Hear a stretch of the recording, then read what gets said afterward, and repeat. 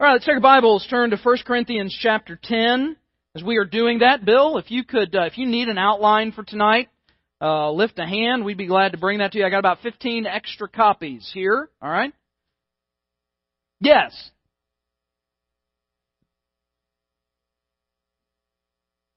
Oh, okay, yeah. Thank you, Debbie. The Gideons are doing a blitz in New York this week, and I know Sid Eilertson is among them. And as you can imagine, passing out Bibles in New York City might be slightly different than doing it here. It would be my guess. I don't know. Bud, you might be able to tell me, but perhaps it would be a little different than doing it here. So, but I know Sid's done this for a few years. Let's pray for them as they have opportunity to have gospel conversations with folks in New York.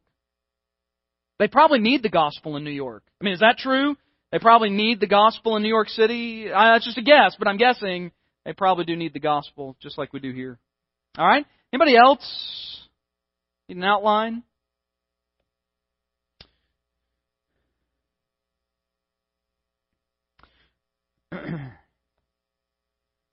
First Corinthians chapter 10, we'll return again verses 23 through chapter 11, verse 1. We started this last week, looking at navigating the gray areas of Christian living. And I want to start off with another example of this, and I'm going to do so by asking a question.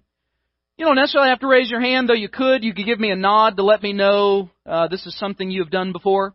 Has anybody here ever felt compelled to boycott a company or a product or an organization because of views they held, especially about certain, maybe really pressing, hot topic, cultural, ethical issues? We've done this before, all right? Well, what's probably the biggest one over the last couple of years? What company has received the most ire of the Christian community? Target, ironically enough, right? Get it? Target made themselves a target. Anyway, all right, so, Target made themselves a target because they decided to really kind of say anybody can go to whatever bathroom they want, all right? So it's a dumb policy, but that was their thing. Anybody can go to whatever bathroom they want. They were in full support, of course, of the transgender agenda, which we know is just a subset of the much larger homosexual agenda that is, it's not really an agenda anymore. I mean, it's practically a set reality of our culture. I know that may really disturb some of you to hear that. Nonetheless, I think this is the toothpaste out of the tube. I don't know, we're getting it back in. So that's one example, though, right? So Target, I can remember several years ago in the 90s, maybe some of you lifelong Southern Baptists remember this. Do you remember when we boycotted Disney? Somebody brought up Disney. Remember when we boycotted Disney, all right? This was back in the early 90s because of such a strong stand they had taken on homosexual rights. They even, I don't know if they still do, but they even hosted, a gay pride day, and encouraged that particular community to come. And so I remember the Southern Baptist Convention as a whole, at a convention meeting, voted to, as a resolution to encourage Southern Baptists to boycott. Now, these are just a couple of examples, and while I recognize the need, that sometimes there are companies who are in such a spotlight, who make such a decision to have an agenda, we feel obligated to boycott them. This is a trickier issue than you may realize. You may think, well, Pastor, this is just kind of a done deal, right? I mean, shouldn't we do that? In fact, I say often, sometimes I've been challenged by folks when I comment on my love for Ben & Jerry's ice cream. Folks will come up to me and they will say, how can you buy Ben & Jerry's ice cream knowing they support homosexual agenda? And I would then ask you, does that mean you're going to go home and throw away your iPad or your desktop computer? Because both Apple and Microsoft gave 10 times more money to the LGBTQ XYZ agenda than Ben & Jerry's ever did. And this presents a real challenge because right now the PowerPoint you are looking at on the screen is a Mac in the back being run by an iPad. All right? And yet, nonetheless, you want to hear an impassioned plea for the homosexual agenda, go back a couple of years ago to the president of Apple, the CEO of Apple, who was a major player in championing the rights of that community. That's not the only example, by the way. You could also bring up Starbucks. Anybody ever had any Starbucks coffee lately? How about Google? Anybody use Google recently? Major proponent of the LGBTQ agenda. Major proponent of it. How about this? Let's move to a different issue here. How many now here's another big one. You really want me to hit home here? You know who one of the biggest players is in this whole political drama? Facebook. We're all going to boycott it, right? Everybody here going to boycott it? Everybody? Every single person here going to boycott Facebook? Same people who boycotted Target, do you boycott Facebook? All right? So then, do you boycott Clorox, Energizer, Pepsi, Johnson & Johnson, Wells Fargo, Tostitos? What about Verizon? What about Dockers? What about Exxon? What about Levi's? You know, all these people have given money consistently to Planned Parenthood and the political parties that support Planned Parenthood. Does that mean no more Diet Pepsi for folks who live in New Bern? May it not be true. In other words, here's the real issue. You know, and I'm not suggesting that there are not times and places and ways that maybe we make our voice known and, target certain people, certain positions, certain companies, but this really can be a challenging issue. This is one of those issues that I would argue could be required that we navigate it. Because at the end of the day, do you research every single product of every single thing that you have ever bought? Do you get the background of everything? Because then somebody may say, well, it looks like the only thing we're left doing is we can only go to Chick-fil-A. No, you can't. Pastor, what are you talking about? They don't make their own soft drinks. They don't make the spoons that they give you to eat the chicken soup with. What about those fun little foil packets that the sandwiches come in?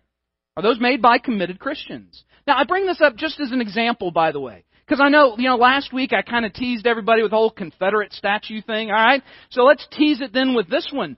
I mean, are you confident that everything you do, buy, support, give money to, that you're engaged with out in the world, are they all committed Christian organizations? I guess they're not. I mean, maybe you could be one of those people who'd say, yes, every single thing I give to. I vet everything. Now, I bring this up not because I want you to go home and look at every single product you buy, all right, and tell you that you can only buy stuff that's made by Christians. That's going to be tricky. All right, I'm just telling you now, that's going to be tricky. And in fact, the question then comes to us, do we have to do that? Do we have to do that? Now, you may say, all right, Pastor, what does this have to do with 1 Corinthians 10, 23 through chapter 11, verse 1? It has everything to do with it.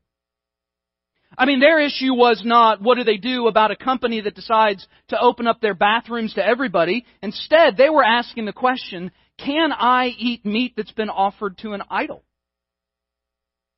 Now, are they exactly the same? Well, no, but I think in the larger scheme of things, in terms of the ethical dilemma that is perhaps presented, this is functionally a similar kind of issue. They wanted to know, if I go to the market, do I need to ask the guy selling me the lamb where that lamb came from? Well, when I go to a dinner party, do I need to first have a conversation with the host? Do I need to ask them, all right, this tenderloin looks great, but I need to know what you did with it before you cooked it and served it to me? Now, we already know, Paul's already made it abundantly clear, you can't eat the meal that's being hosted at the pagan temple on the corner. That clearly is a violation of ethics. That clearly is a violation of your witness and testimony, because that is in essence a participation with the event itself. Paul draws a line here. And Paul says, all right, that's not a gray area. That's a no-brainer. And we recognize there are some aspects of our culture that we should not, must not, cannot participate in. We just can't do it. To give you an example of how crazy this is, I mean, this actually is stuff that unfortunately gets talked about in the church world today. I saw just an article. I didn't read the article because it was ridiculous. Here was the article. 7 reasons why Christians shouldn't take inappropriate pictures of themselves with their phones. 7? 7 reasons? Pretty sure I just give you 1. All right? I mean, 7 reasons, really. You've got to give me 7. I need 7 reasons why this is inappropriate. By the way, it wasn't just inappropriate pictures. There's another word, but I'm not going to say it. All right, so, in other words, really, are we having these kind of conversations? All right, so there are some things that should just be blatantly, obviously out of bounds for Christians. But then there are subtler issues. And in fact, there are issues that maybe folks in a room like this or in a church like Corinth might even disagree about. So how do we navigate this? How do we find our way through what may be these kinds of cultural, ethical issues? Because we know we are to be in the world, but not to be of it. So how do I live in this world? How do I maintain my faithfulness to the lost world? How do I maintain my sense of brotherly love with brothers and sisters in Christ, while at the same time being true to my own conscience? Okay, so this is 1 Corinthians 10, and Paul, I think, gives us then this example of meat that's been offered to idols. Again, he's already disposed of the one issue, so now he's going to conclude this section, because this topic has been the underlying topic going all the way back to chapter 8. Now he concludes it by offering, here's what you should do. And in doing so, I think, gives us a set of questions we can ask that are very helpful in order to try and work our way through this. So we looked at one last week. Number 1, what does edification require? What does edification require? So verse 23 and 24, all things are lawful for me, but not all things are helpful. All things are lawful for me, but not all things edify. Let not one seek his own, but each one the other's well-being. So without even addressing the issue of the meat yet, this is kind of like a proverb. This is a truism. It's a foundational statement that Paul's making. You know, a way to say, all right, there may be some things you're allowed to do, but just because you can doesn't mean that you should. Does it edify? And does it edify in 2 ways? Does it edify me? What we mean by edify, does it build me up? Does it help me grow in Christ's likeness? And at the very least, it's not necessarily that everything you do has to be super spiritual, all right? There's plenty of things we do that aren't necessarily intentionally spiritual or character building. But I also need to discern, is this going to hinder it? Is this going to slow my Christian growth? Is this going to be antithetical to my Christian growth? Is this somehow going to be unedifying to me or to someone else? So I need to be mindful that my actions impact others, and not just me as a pastor. I mean, that's true for all of us. I've said this before in other contexts, biblical teachings. The truth is, all of you have somebody watching you. You may not even know. It's terrifying, isn't it? Should be, but it is. But that happens, all right? Everybody has somebody watching you, all right, to discern what is appropriate for Christian living. And so we need to be mindful of this. And we also need to be mindful that as mature believers in Christ, we want to be generous, compassionate, and kind toward less mature. It very well could be something that I could have every right and liberty to do, but it could negatively hinder a brother or sister in Christ. And so at that point, I may decide not to do it. Now, don't misunderstand this instruction, okay? This doesn't mean that you are bound to the principles and standards of somebody else. This is not to encourage legalism. This is not to say, well, I can't do this, this, and this because, well, so-and-so over here doesn't like it, so I can't do it, all right? It's not going that far, but there at least should be this consideration. Is this edifying? And if I'm going to answer the question by saying, this course of action is not intentionally edifying, then I need to ask, okay, so why should I continue doing it? Because it may be enjoyable, and that's a fine thing, all right? It may be enjoyable, great. So then I need to make sure, is this, at the very least, not counteracting my spiritual growth? All right, so that's number 1. Number 2, the second question we can ask. And this is perhaps the big one that occupies the most time in this text, and that is, what does conscience require? What does my conscience tell me? Well, that's language we don't hear much anymore, right? I mean, it seems like to me, we don't hear people talking about conscience. Like, does that bother or not bother your conscience? Yet Paul is going to use this phrase several times in this text. And before we turn to it, let me make sure we appreciate what he's talking about here. When I say conscience, I don't mean like somebody's just gut reaction based on how they feel about something. All right? I'm not necessarily talking about instinct, though it could be instinct when properly formed by Scripture and the gospel. So when Paul talks about conscience, he is definitely talking about people who are mature believers in Christ who may very well, as a result of their faith, their maturity, their growth in Christ-likeness, would be sensitive to how the Spirit might either give them that sense of pause. Maybe I shouldn't do this. Maybe I need to take a minute and think about it before I move ahead. What does conscience tell me? All right, so let's look at it in verse 25. Now, here's what Paul's going to do. He's going to give us two scenarios here to break this out. He's going to talk about what do I do if I go down to the market? We'll try and apply that. All right, what do I do if I go down to the market? And then what do I do if I'm at a dinner party? So keep in mind, he's talking about meat that's been offered to an idol. So verse 25. Eat whatever is sold in the meat market, asking no questions, for conscience sake. For the earth is the Lord's, and all its fullness. So the first time he uses this reference to conscience sake, this is his first step in helping them through this ethical dilemma. Because here was the problem. We mentioned this early on, but here was the problem. They would go down to the market, all right, to this middle street in Corinth, much like the farmer's market, okay? So there would have been people with booths set up, vendors selling their stuff. That could have been any kind of thing, but for sure there would have been produce and there would have been meat. Now, there was a really good chance that the meat that the vendor was selling on Tuesday had been connected in some way or another to the ritual they had performed on Monday. This was the concern. You had a lot of believers, younger believers in particular, those who came out of Judaism, because this was a big no-no. In Judaism, you couldn't eat the meat. It was forbidden to eat meat that had been offered to an idol. And so that even caused, in some settings, the Jews would set up their own booths, in essence, to have kosher meat, so that the Jews would come to them and get their meat from them. Well, when this translates then into these Jews converting, becoming Christians, now they still need to know, what do I do? Can I go to downtown Corinth and just buy what I want? Or do I need to ask, for a label here? Do I need to know, the carb count on the back? Or what, do I need to know this stuff so I can know where this came from? Was this in Zeus's temple earlier? Do I have to ask about this? So interestingly enough, what does Paul say? What's his first instruction? Don't ask, don't tell?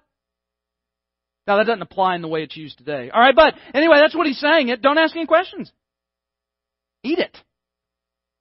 Go down the market, buy the meat, and eat it. Doesn't matter. Isn't that interesting?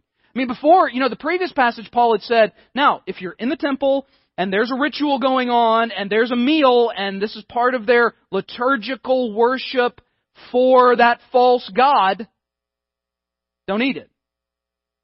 If somehow meat shows up in the marketplace the next day, because again, this is not really a god. Zeus doesn't exist. He's not real. Poseidon didn't exist. Aphrodite, these gods don't exist. So it's not like you're actually doing something with those gods. Now, Paul warned in the previous passage, down at the temple, what you're doing is you're worshiping demons. With this meat, there's nothing to it. And so he quotes Psalm 24. Psalm 24 verse 1 is what's quoted there in verse 26. Here's why, don't worry about it, because the earth is the Lord's and everything in it. So there's no reason to be concerned about this issue. And in fact, what I think he's suggesting here, there's no deal to make out of it, don't make a deal out of it. No, there's no need to ask about it. There's no need to give yourself a potential problem. So don't ask the vendor, and that way you don't have an issue with conscience. In other words, there's no concern. So it's interesting, he kind of gives everybody a pass here. If you want, you can go down there, you can buy what you want, you can eat what you want, and that's a sufficient way of going about business. All right, but then now there's a second scenario, verse 27. If any of those who do not believe, it's pretty clear what he's referencing there, right? If an unbeliever invites you to dinner and you desire to go, eat whatever is set before you, asking no question, for conscience sake. So he translates then, all right, the market situation to the private home. You've been invited to a dinner party. And now Paul is, because to me, I take this to mean this situation has come up, and that perhaps some of these believers have been invited to the home of unbelievers. They've gone into these homes, hosted by these unbelievers. A meal is put before them, and they're making an issue of this and saying, has this meat been offered to idols? I can't eat if it's been offered to idols. So it sounds to me as if this is the kind of thing that's being asked of Paul, and Paul is coming back and saying, don't ask about it. If they don't bring it up, nobody else brings it up. For conscience sake. No need to make a deal of something if no one else makes a deal out of it. It is such a culturally entrenched thing that, again, it's not like you're really defiling yourself, and it has no real bearing on anything. Nobody else is going to think anything of it. And I can give you an example of this. Let's take, for example, drinking a Pepsi. How many of you, that's your drink of choice? Anybody would say, okay, that's your drink of choice. Okay. How many of you are Coke people? By the way, they give just as much money to liberal causes. Anyway, all right, so is anybody going to think, if I come up to you, if I see you down at Chelsea, all right, I think they serve exclusively Pepsi products, okay? Go down to Chelsea, see you sitting there. What you got there? What kind of drink is that right there? It's a Pepsi. You know, they gave money to Planned Parenthood. You're probably not even a Christian. All right? So, in other words, there's no reason to, that's not going to happen, is it? I may have other reasons for not thinking you're one, but that's not it, okay? In other words, no one's going to think, I can't believe he's drinking a soft drink.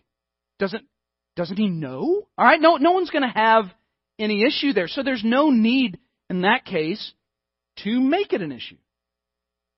That's what he's getting at. No need to ask about it. But now it gets tricky. All right? Verse 28. And again, keep in mind, he's saying, so for conscience sake, there's no need to bring a burden on your conscience. You can, and really what he's saying is, you can in good conscience eat the meat. You can do this. Verse 28. But if anyone says to you, this was offered to idols, do not eat it, for the sake of the one who told you, and for conscience's sake. For the earth is the Lord's, and all its fullness. First of all, it's fascinating. He quotes the same verse to make an opposite point. All right? It is really fascinating. And this, by the way, is a tricky set of verses. This and the couple of verses that follow. Now, here's what I think he's getting at. Because you got to try and figure out what is the setting and context here. And there's one of two options. One, either Paul is referring to someone. All right? The anyone in verse 28. But if anyone says to you, some suggest he's talking about another unbeliever there. And perhaps an unbeliever who is aware you're a believer and who's aware this may be an issue. All right? So, but if anyone says it's been offered to idols. Now, in the previous setup, don't ask your host. There's no need to make a big deal out of it. No need to offend the unbeliever. All right? It's a better testimony. Don't offend them. Don't worry about it. It's not a big deal. However, if it comes up and this is made known, and the assumption in the verse, at least this is how I take it, the assumption in the verse is that everybody in that room knows who you are. They know what you are. You're a believer. They know your view of idolatry. In other words, they have some operating understanding of a particular ethical, cultural worldview that you operate with. So if somebody then tells you, this has been offered to idols, so it could be an unbeliever who's doing that. Others suggest it is a weaker brother or sister in Christ. Either way, the outcome is the same for Paul. So I don't know that you necessarily have to make a choice. Paul is saying, if you're told this, and the assumption being, now this is a public issue, now this is a testimony issue, now this is a witness issue, It hasn't changed anything. The earth is the Lord's and all the fullness of it, all right? It's all still the Lord's. You belong to the Lord too. So for the sake of conscience now, don't eat it. Now some of that is for your conscience. Now you've presented yourself as a testimony. Now it's out there. So what do I do? What do I do with this? Now that I've been told this meat's been offered to idols, you take a courageous stand. You don't have to do it in a difficult and ugly kind of way, but you do take a stand to say, all right, I'm not going to eat the meat. Now, he goes on to say, and again, this is kind of an odd section, verse 29, because while your conscience is a concern, Paul's now going to say, but that's not the primary concern. Verse 29, conscience, I say, not your own, but that of the other. So kind of like the language of edification, it's not just about yours, it's about others. He's already said this at the beginning. Don't seek your own, verse 24, but let each one seek the other's well-being. So the same kind of thing. So at this point he's saying, for conscience sake, it's not necessarily about your conscience, but the conscience of the other. Whether the unbeliever who sees you eating the meat that's been offered to an idol, and that somehow hinders your testimony of the gospel, or a weaker brother who sees you eating the meat, and somehow this offends him or hurts his sense of ethic, or maybe even drags a weaker brother back into a lifestyle he tried to get out of. This is the kind of thing Paul's talking about. For the sake of the other's conscience, don't eat it. Then he goes on to add this. For why is my liberty judged by another man's conscience? Sounds like an odd statement. Here's the best way I think you take it. So why am I going to defend my liberty and do something that's only going to result in someone else bringing condemnation on me? Why bring condemnation upon myself for the sake of my liberty? Then he follows that then with the next verse 30. But if I partake with thanks, why am I evil spoken of for the food over which I give thanks? In other words, now he's created a problem. There's been a thanksgiving pronounced over the food, but now it's been offered to idols, all right? This is an act of idolatry. So how can I do this? How can I give thanks and yet also do something that is offending the conscience of another, that another person is taking this as an evil act? He's concerned this could be a bit of hypocrisy or double-sidedness, perhaps. So why would I do this? Why would I go ahead and take of the meat when there is this taint to it? All right, so again, Paul, you notice again how Paul brings up again and again this issue of conscience. If I'm asking the question, then this is the question: what does conscience require of me? I'm trying to navigate these ethical issues. This is a big deal.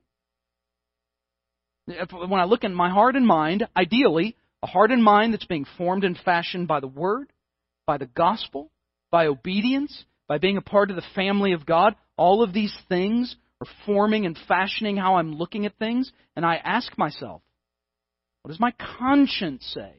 Now, again, not how do I feel about it, all right? That's not what we're getting at. How does it make me feel? It doesn't really matter, all right? How I feel, you feel is a meaningless question.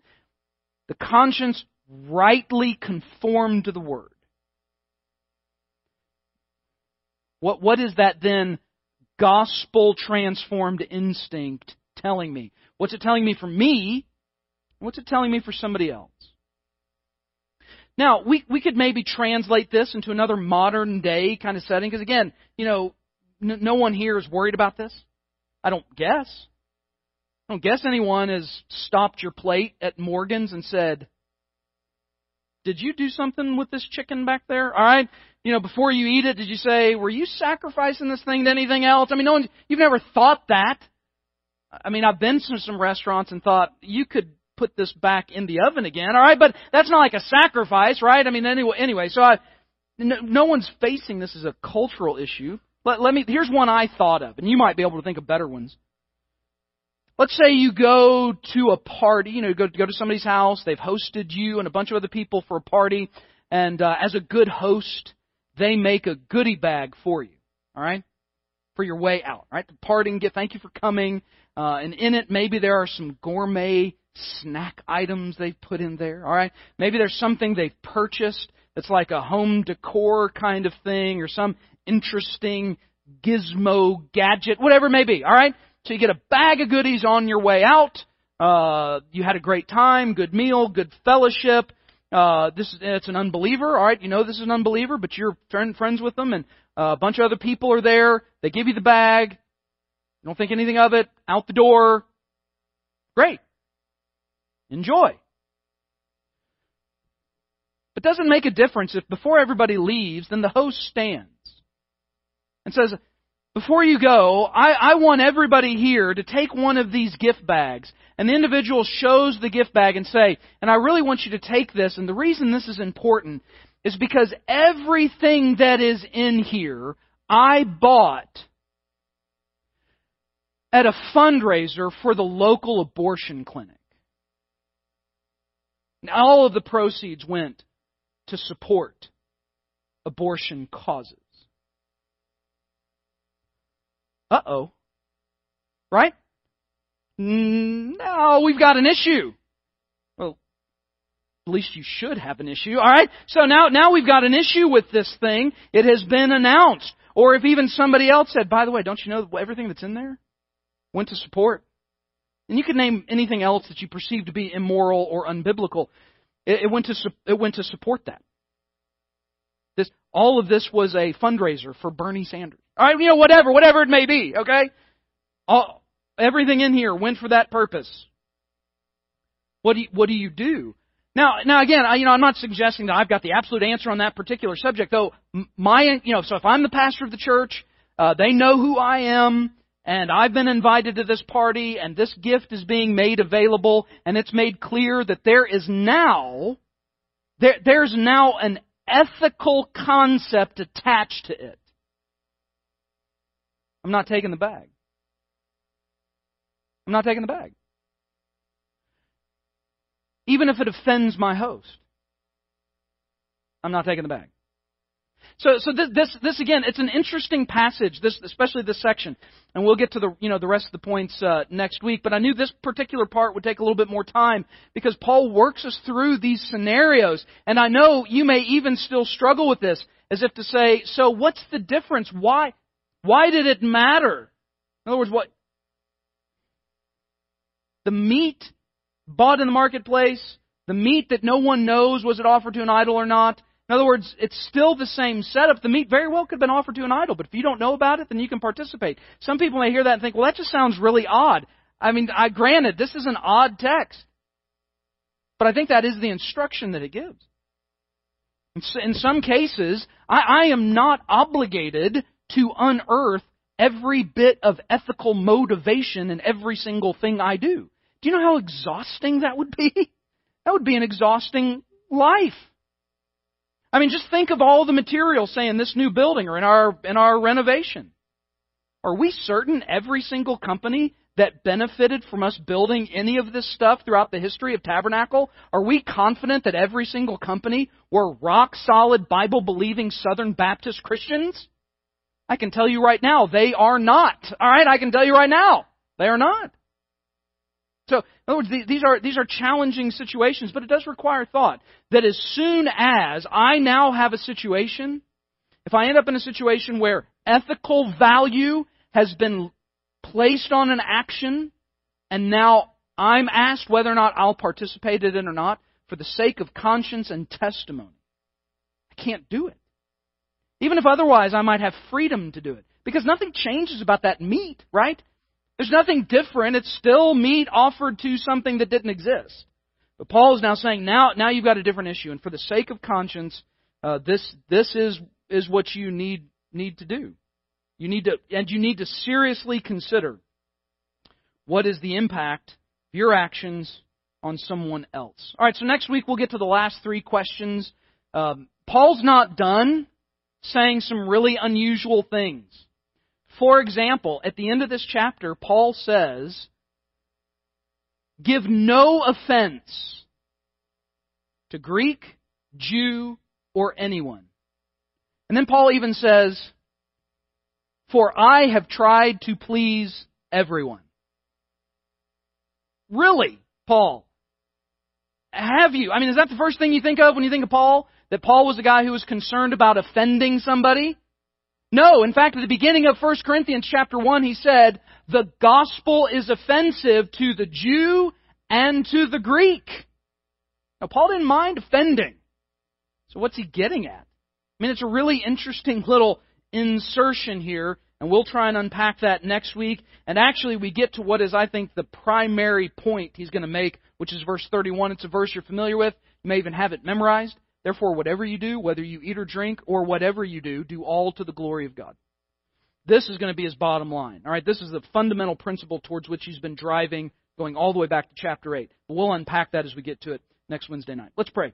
Father God, we do thank you for gathering us. We thank you again for your word.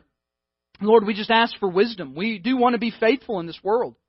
We recognize that we are not called to just kind of circle the wagons and huddle ourselves in our own little safe Christian cocoons. We are to be in the world, but not of it. And Father, we confess that causes us to be confronted with challenging realities. And so ultimately we depend upon you. God, give us wisdom. Give us insight. Give us understanding. Help us to see our actions for what they are and how they will impact others. God, we just want to be faithful to you, obedient to you, and all that you've called us to do.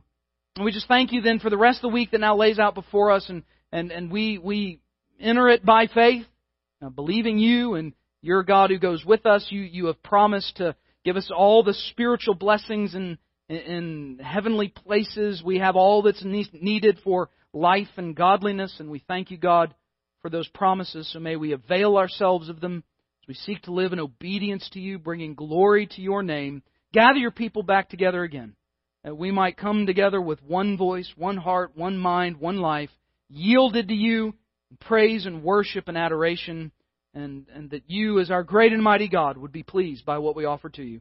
That's in Christ's name we pray. Amen.